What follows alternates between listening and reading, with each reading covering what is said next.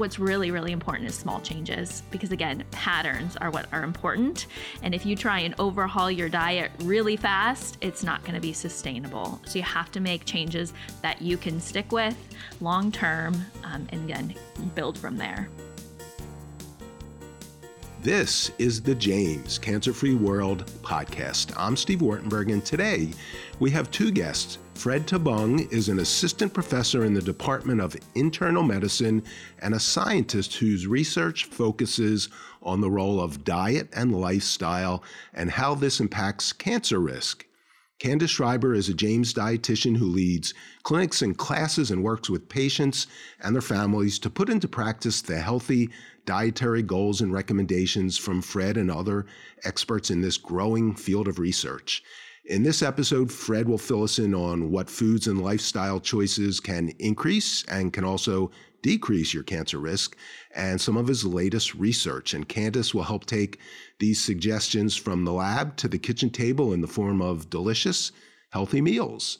So our goal is to give you the information you need and some shopping and cooking tips to help you lead a healthy life. So welcome, Fred and Candice, to the podcast. Thank you, Steve. We got a lot of ground to cover and two experts, so I'm excited to get going. And Fred, let's start with kind of a big question that I think a lot of people are wondering. And like we know cancer, inhaling smoke, and we know the UV light from the sun can cause cancer, but how can what we eat and our lifestyle impact cancer? Absolutely. Cancer is a multifactorial disease, as you rightly mentioned, Steve, with a lot of lifestyle factors impacting. We also have genetics and all that, but diet is really important for cancer because we eat every day, and they say food. Let thy food be thy medicine. We eat and we don't think about it as we should, right? It's supposed to be enjoyable. Food is supposed to be enjoyable. It's supposed to be part of our lifestyle. It's supposed to be part of culture. We should eat and enjoy, but being able to eat in a healthy way that could help prevent cancer overall is what the focus is. And it is not always evident. It is difficult to identify the factors in the food or in the diet that are really crucial for cancer prevention and treatment and improving treatment response. And that is what my focus is. So what actually happens in the body in terms of eating or even lifestyle that would increase your risk of cancer, either kind of the types of food you eat and what they do to your body? The specific way that I approach diet research is to identify combinations of foods and beverages that would affect metabolism, specifically inflammation and insulin response. And these are really important for cancer prevention and treatment response. Yes, because I've heard from others that inflammation, they don't exactly understand why, but inflammation, which in some cases also is obesity, somehow inflammation can increase your risk for cancer. And obviously When you say insulin, that can increase your chance for diabetes, which is also very unhealthy. Absolutely. So before we sort of talk about your combinations, I'm guessing you have some good combinations and bad combinations. Candice, we've talked before about this. There's sort of general guidelines overall of how people should eat, like what's a healthy diet. So give us the basics of a healthy diet. Yeah. So a lot of what I educate on is following the American Institute for Cancer Research's 10 guidelines for cancer prevention and survivorship. And one of their guidelines is a plant-focused diet. And so that's really what I encourage. It's not necessarily vegan or vegetarian. You can certainly have some animal products if you choose here and there. But the goal is really to fill the majority of your plate with plants, and most of that being vegetables, fruits, whole grains, beans, those types of foods. So that's really the kind of the patterns that we encourage. Lots of vegetables. So you can eat a little meat, not too much, and I think this is what you've told me before. you can eat meat, but it's preferable. Red meat is probably less red meat. Yes, less red meat. You want to focus on more lean sources such as skinless chicken, turkey. The American Heart Association does recommend fish twice a week for heart health, so you can certainly add some fish in there, but cooking it in healthful ways, such as grilling and baking. And not fried fish. Correct. Not all the time. Right. Okay, once. Yeah, so meat can certainly, what I often tell people is try to make meat as a side item. I think most of us tend to focus on meat as the main part of our meal, and we prefer that you do that as more of the side item, and then vegetables would be the star of your meal. If you limit, servings of red meat, to just 1 or 2 servings in a week, talk about processed meat. Processed meat, if you can cut down on processed meat, and eat just a little bit per week, it can go a long way. Really can go a long way. Now, when you say processed meat, hot dogs, sausages. Right. Sausages and bacon, and which are even much more inflammatory or cause spikes in insulin hypersecretion than red meat. But yeah, as part of a dietary pattern, it should be. So the body, what is important to the body is what the body sees on a regular basis, not whether you eat a piece of cake once or twice a month. If the body is seeing that on a regular basis, the body gets used to that, right? And, if that is helping to keep insulin levels at a high level, and I should say that, insulin and inflammation, that I study, the relationship of these dietary patterns to these metabolic processes, they are important part of how our bodies function, right? It is not that they are bad in and of themselves. We need inflammation. We need insulin to be able to function normally. But when the inflammation or the insulin has done what it is supposed to do, it is supposed to go away. It is supposed to resolve. And when it hangs around, it tells the body to do other things other than just, getting glucose levels down for insulin. It might tell the body to do things that are not good for health and eventually for cancer risk. What bad things does it tell the body to do? So, for example, constant high levels of insulin can tell the body cells to divide when they are not supposed to be dividing. And when cells are dividing, when they are not supposed to be dividing, it gives an opportunity for an error which can lead to the cells becoming cancerous. Wow, I never knew that. I thought just too much insulin led to diabetes, but can also increase your risk for cancer.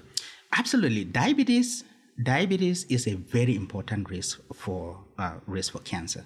Obesity and diabetes. Now, Candice, you were shaking your head in agreement. Yeah. So I take it you've talked to and worked with patients here at the James who are dealing with that, where their weight might not be appropriate and they're trying to reduce their weight and to be healthier.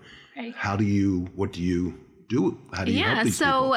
Again, we focus on our plate. So the goal is really, and I don't, normally when I do classes on this, I don't really focus on weight. I don't focus on the number. We think about patterns and healthy lifestyle and things we do, because it's not just about the number. There's so many things that affect our health and affect our weight. So what I really try to focus on is just kind of changing few patterns here and there. So I kind of talk to them and see what they're doing. And if there's certain changes that they can make, such as, decreasing the amount of sugar sweetened beverages, we might start there. Or again, adding in more vegetables and decreasing our meat, or maybe decreasing, you can certainly have carbohydrates, but maybe there might be too much of that. So maybe decreasing some of those. It could be, focusing on different kinds of snacks. Maybe they're having a lot of highly processed snacks, and maybe we try to focus on eating more fruits or more vegetables for snacks. So it kind of just depends. I try to meet people where they're at. Now, you mentioned processed foods, and Fred, processed foods, not just hot dogs and sausages, but when you buy something that's frozen that you heat up, has a lot of ingredients and even non-food ingredients in it. What do processed foods do, and why should we maybe limit them? The nutritious parts are removed. It becomes it tastes nice, but on a nutrient. That's how they trick you. Yeah. Because because it tastes nice, it tastes sweet, it does not necessarily translate to good health.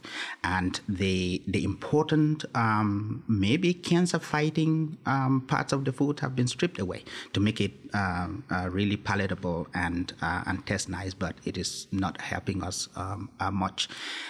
What I try to hone in on in my research is how can we make the most out of this? Like if you were to focus on increasing fruits and vegetables in your diet, which specific fruits and vegetables are going to be more impactful on metabolism? Oh, and you will be which able ones to tell do we us? prioritize and increase in the diet in proportion to all other vegetables, for example, fruits and vegetables, We're going to take a quick break, and when we come back, I want to hear about these specific fruits and vegetables that can have an even bigger impact than some other fruit and vegetables, and then Candice will help us figure out how to get them more into our diet. In today's world, misinformation abounds, but at the Ohio State Health and Discovery website, we're addressing today's most relevant health, wellness, science, and research topics, all from the Ohio State experts you can trust. We're tapping into physicians, scientists, and thought leaders across our medical center and health sciences colleges to give you the deeper story behind the headlines and the truth about the topics affecting the health of individuals, society, and the world. Visit health.osu.edu today. We're back with Fred Tabung and Candice Schreiber, and now we're going to get into some specifics that I think can help people about specific foods and not every food. Not every food is either good or bad, and its combinations are interesting. So, Fred, take it away, and I don't know, pick a certain food, and we'll go from there. We can get more out of our diet if we are to focus on foods and beverages that affect inflammation and insulin response more. And let me give you an example. Green leafy vegetables, for example, are great. Dark yellow vegetables that include carrots and yam and potatoes are also good. But let me give you an example of the way it can become a little bit complex. Take potatoes. If you were to chop your potato wedges and put them in a microwave or and bake them, compared to French fries, like from a fast food restaurant, the way that the potatoes that you baked would affect these biomarkers of inflammation and insulin response is so very different and more positively than the potatoes from the French fries. But we are talking all potatoes. Take, for example, another example that I will give is tomatoes, right? Tomatoes are great. You can munch your tomatoes fresh, it's great for health, but we can get more out of tomatoes. Tomatoes contain lycopene, which is an anti-inflammatory substance. It can do, if we can get more of the lycopene out of the tomatoes, it can really help in, it's a cancer-fighting bioactive. But how can we do that? Naturally, in our food combinations, combining our fresh tomatoes in a tomato salad with a source of fat. Now, Candice probably can talk about what some of those sources of fat would be. Before we do that, I'll give you a second to think about it. Yeah. I just want to make sure I understood you. When you say a potato, a baked potato, a white potato, as compared to French fries, which are fried in fat. Mm-hmm. So not only is the French fry bad because of all the fat, but the cooking process itself makes it worse than baking them. Right. Okay. And the source of fat is also important, right?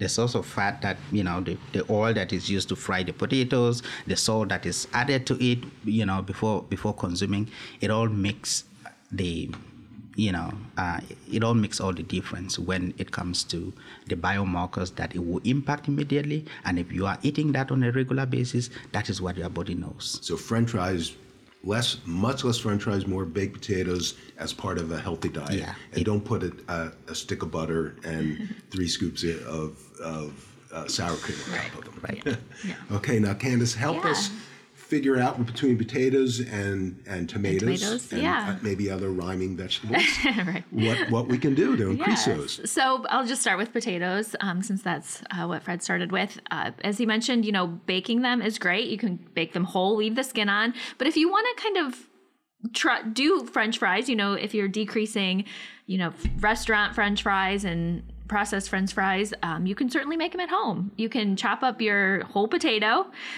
You can drizzle a little bit of olive oil, a little salt, and I like rosemary. I think that works really well with potatoes. And then pop them in the oven till they get nice and brown and crisp, and pull them out, and you have great, healthier French fries.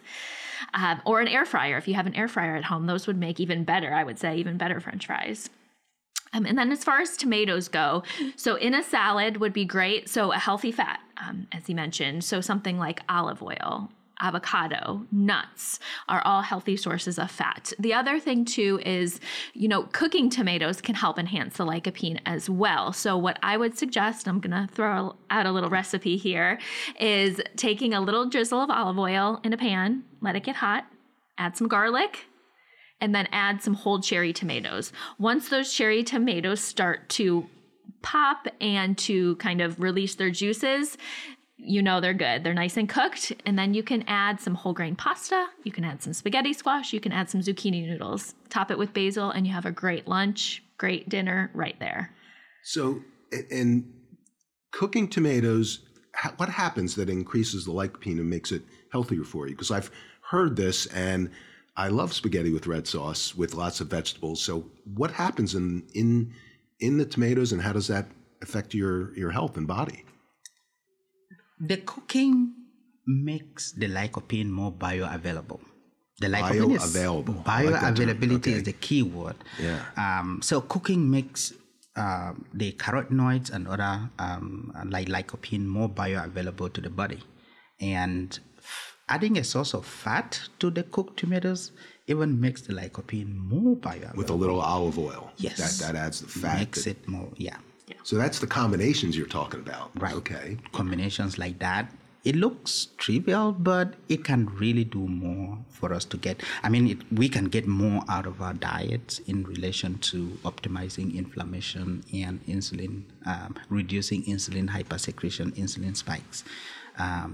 Yeah. And you only need a little bit of fat. Just it doesn't. It doesn't give you room to just pour some olive oil. Yeah.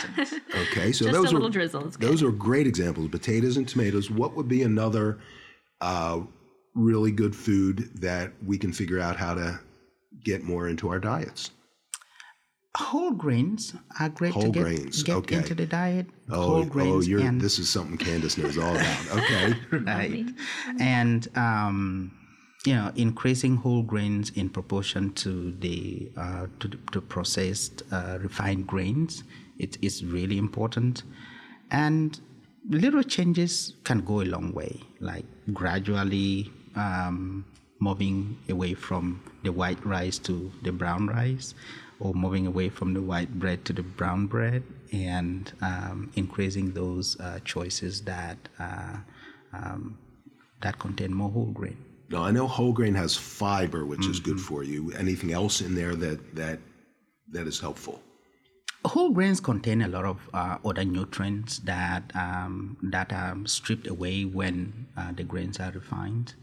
But fiber is really key, and it's a good way of comparing. Like if you're in a grocery store and you want to really see what the difference is, I would say go to look at fiber before the whole host of other nutrients that you will get from the whole grain. Fiber is usually key. If you take the same, packet of bread, that one that is labeled as whole grain and one that is labeled as refined grain, and you compare the fiber levels, the fiber in the whole grain is usually higher, and that can be an indicator, of which bread to choose. But the whole grain bread or other whole grains do have a lot of cancer-fighting nutrients in them. So, Candice, we've talked about this before. You and your family, your kids, love grain bowls. Yes. So give us some of your recipes and some of your ingredients to help people create their own, because it's a very creative process. Yes. And the big thing too is variety. So brown rice is great, but you don't want to eat brown rice all the time. And so there's other whole grains to choose from, such as quinoa, farro, barley is another good one. And so kind of mix it up. They're all great choices. Another thing too to kind of think about is, if you don't like whole grain pasta, one thing you can do is kind of mix half and half, do some whole grain, some white as you kind of transition. The other thing too, I tell people, if you really don't like whole grain pasta, that's okay. Choose whole grains as often as you can, but if some things you just don't enjoy, that's okay too. Just try to make it try to choose those whole grains other ways if you say you don't like whole grain pasta.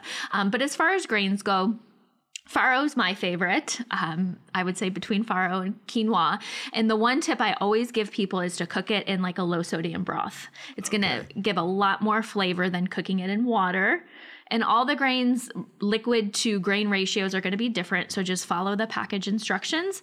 But then once you have your whole grain, what I like to do is add some roasted vegetables on top and then some roasted chickpeas or any other kind of bean or nut to get some protein in there. And that makes one of the best easy lunch or dinners that I like to make. Now, roasting vegetables, you're an expert at that. So what's a tip or two on how to roast them and a couple of your favorites to roast? Sure. So a couple tips I have is make sure you're cutting them all in about the same size, leaving space. Don't let them overlap. If you throw a bunch of veggies on one cookie sheet and they're all overlapped, they're just going to steam. Nutritionally, that's fine. You're not losing any nutrients. But to me, getting that caramelization is a lot better in flavor. And so I would say leave lots of space, drizzle of olive oil, salt, pepper, garlic powder, onion powder, maybe an Italian seasoning or a thyme, and then roast them in the oven till they're lightly browned, tender crisp. And also another tip would be to do a mix of vegetables. Oh yeah, different And kinds. so I talked about doing trying to make half of your plate or the majority of your plate vegetables. Well, that can be kind of boring if you do all broccoli, for example. Right. Not that broccoli's bad, but does anybody really want to eat, a half a plate of broccoli? And so I would say add more than one vegetable, maybe broccoli and cauliflower, maybe zucchini and eggplant, but find other ways, multiple colors even is the goal as well, and get a good big sheet pan of those roasted veggies. And it's butternut squash season now, and that's winter a great squash, one. And another one that my wife loves, so I do now, is beets. Yes, and I'm they a had big like fan. A sweetness. Yes, so I know some people like to roast beets whole, but I'm a big I'm a big fan of. It's a little more work, but I think it's really worth it. Is to peel them, chop them up, and then you get even more caramelization, and they're delicious. Fred, what's your favorite roasted vegetable or two? Kale and putting in spinach, those you don't sometimes add them to the roasted vegetables. Adds a little crunchiness and different texture. Absolutely. Yeah, and toasted nuts too. Yep. Toasted nuts. Toasted nuts is absolutely. a great, anyone else getting hungry? I know, right?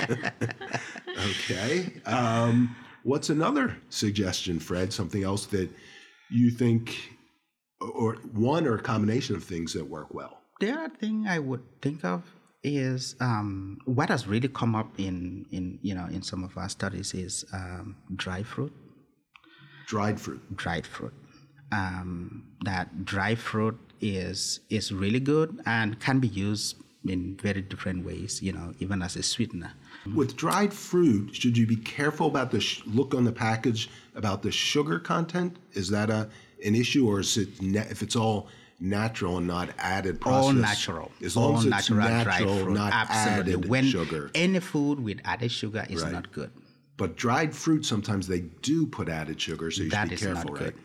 Absolutely. Because I think that cranberries, you or Candice, what dry fruit? Should we do? they often Raisins really are good, but any dry fruit that is any food basically without added sugar, the sweetness should be natural. They go good in a grain bowl. Yeah, dried they fruit. do, and in salad. Yeah, absolutely. Okay. the other thing that I wanted to mention when it comes to the approach, what we've learned is that beyond the caloric content of the food, beyond the nutrient content of the food, is also that some foods may not really contribute a lot of calories or no calories at all, but they are metabolically active. I will give you 2 examples. Coffee. Okay. Coffee as a beverage, right? Coffee doesn't contribute calories if it is we put calories into coffee. You don't get a triple latte, cream, something. Mm-hmm. And so coffee doesn't contribute calories, but it is metabolically potent, really potent metabolically in a good way, absolutely in a good way. The other beverage that may not contribute calories is diet soda and artificial sweeteners. They don't contribute calories, but they are also metabolically active, not in a very good way. Oh, I was wondering where you're going with this. Okay, so diet, these are 2 examples, 2 or 3 examples that, if we were the conventional approach to diet tends to not include these because they don't contribute calories, because that approach is heavy on calories, right? And would totally miss this if you were to just go with the conventional approach of, caloric content of the food, nutrient content of the food. But when you consider the metabolic properties of the food, in addition to calories and beverages, and in addition to calories and nutrients, these other foods and beverages begin to become evident, that they can contribute to metabolism either in a good way if you increase in the diet, or in not in a good way if you increase in the diet. So the bad thing about diet soda is that the sugar substitute, while it doesn't have calories, it has, I'm not sure if chemicals is the right word, but it has substances in it that perhaps aren't so healthy. Right. And those substances are metabolically active. In a bad way. In a bad way. They are metabolically active. So dietary patterns that we develop in the lab, the low insulinemic dietary pattern or the low inflammatory dietary pattern would have more coffee in it and less diet soda. Now, if you compare diet soda with regular soda, I would say the regular soda may be very bad, much more so than the diet soda. That if you were to want to transition out of too much soda and you're drinking a lot of diet soda, drinking a lot of regular soda, then diet soda may be an alternative with the eventual goal of, eventually moving away from that. But diet sodas may not be as bad as the regular sodas, but they are still metabolically active than, even though they don't contribute calories. So Candice, you're a bit of a good non-alcoholic mixologist. So what are some drinks low in sugar that you and your family like? Yeah, we're big water fans, gotta admit. Water is pretty much all that we drink, even my kiddos. I like to put lemon in it. Sometimes in the summer I'll do mint or basil to give it some flavor. But you could also do, if you want that carbonation, but you don't want to do the soda, the regular or the diet, you can get those waters, that are calorie free, like the any kind of those types that you can find at the store that don't have artificial sweeteners and are just water with a little flavoring in it. Those are good. Unsweet tea is another good one that you could do. Tea's actually pretty good for us. And then, as you mentioned, coffee as well with, Green tea? Green tea's good. All teas are good. All teas are good. I would say I've seen a little more studies on green tea, but if you don't like green tea, don't force yourself to drink it. I would say black, white, Chinese are all good options as well.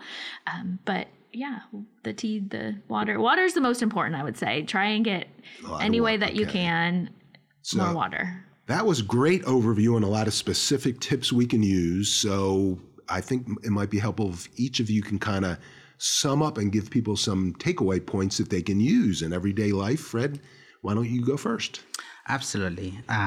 So the dietary guidelines that we have here and that Candice really talked about, they can help us, right, to improve our health and for cancer prevention. But we can really get more of our diet if we focus on foods and beverages that optimize levels of inflammation and insulin hypersecretion, metabolic processes that are important for major chronic disease that are going on within us and that we typically are not aware of,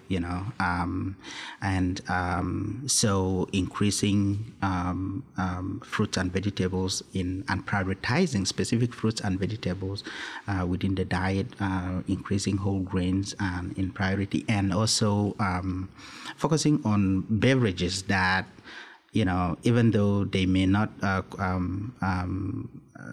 contain calories, but are also metabolically active. So I feel that this would go a long way, to take advantage of diet as food, looking at food as medicine. In helping us to prevent cancer and improve treatment response. My lab is collaborating with the Clinton lab to translate some of these findings that we have in large population-based studies into the clinic, and I'm very excited to say that the American Cancer Society has actually recently funded one of our projects to translate the low insulinemic dietary pattern into the clinic amongst women who are at high risk for breast cancer, and we'll be doing that study early next year at the Spielman Cancer Center.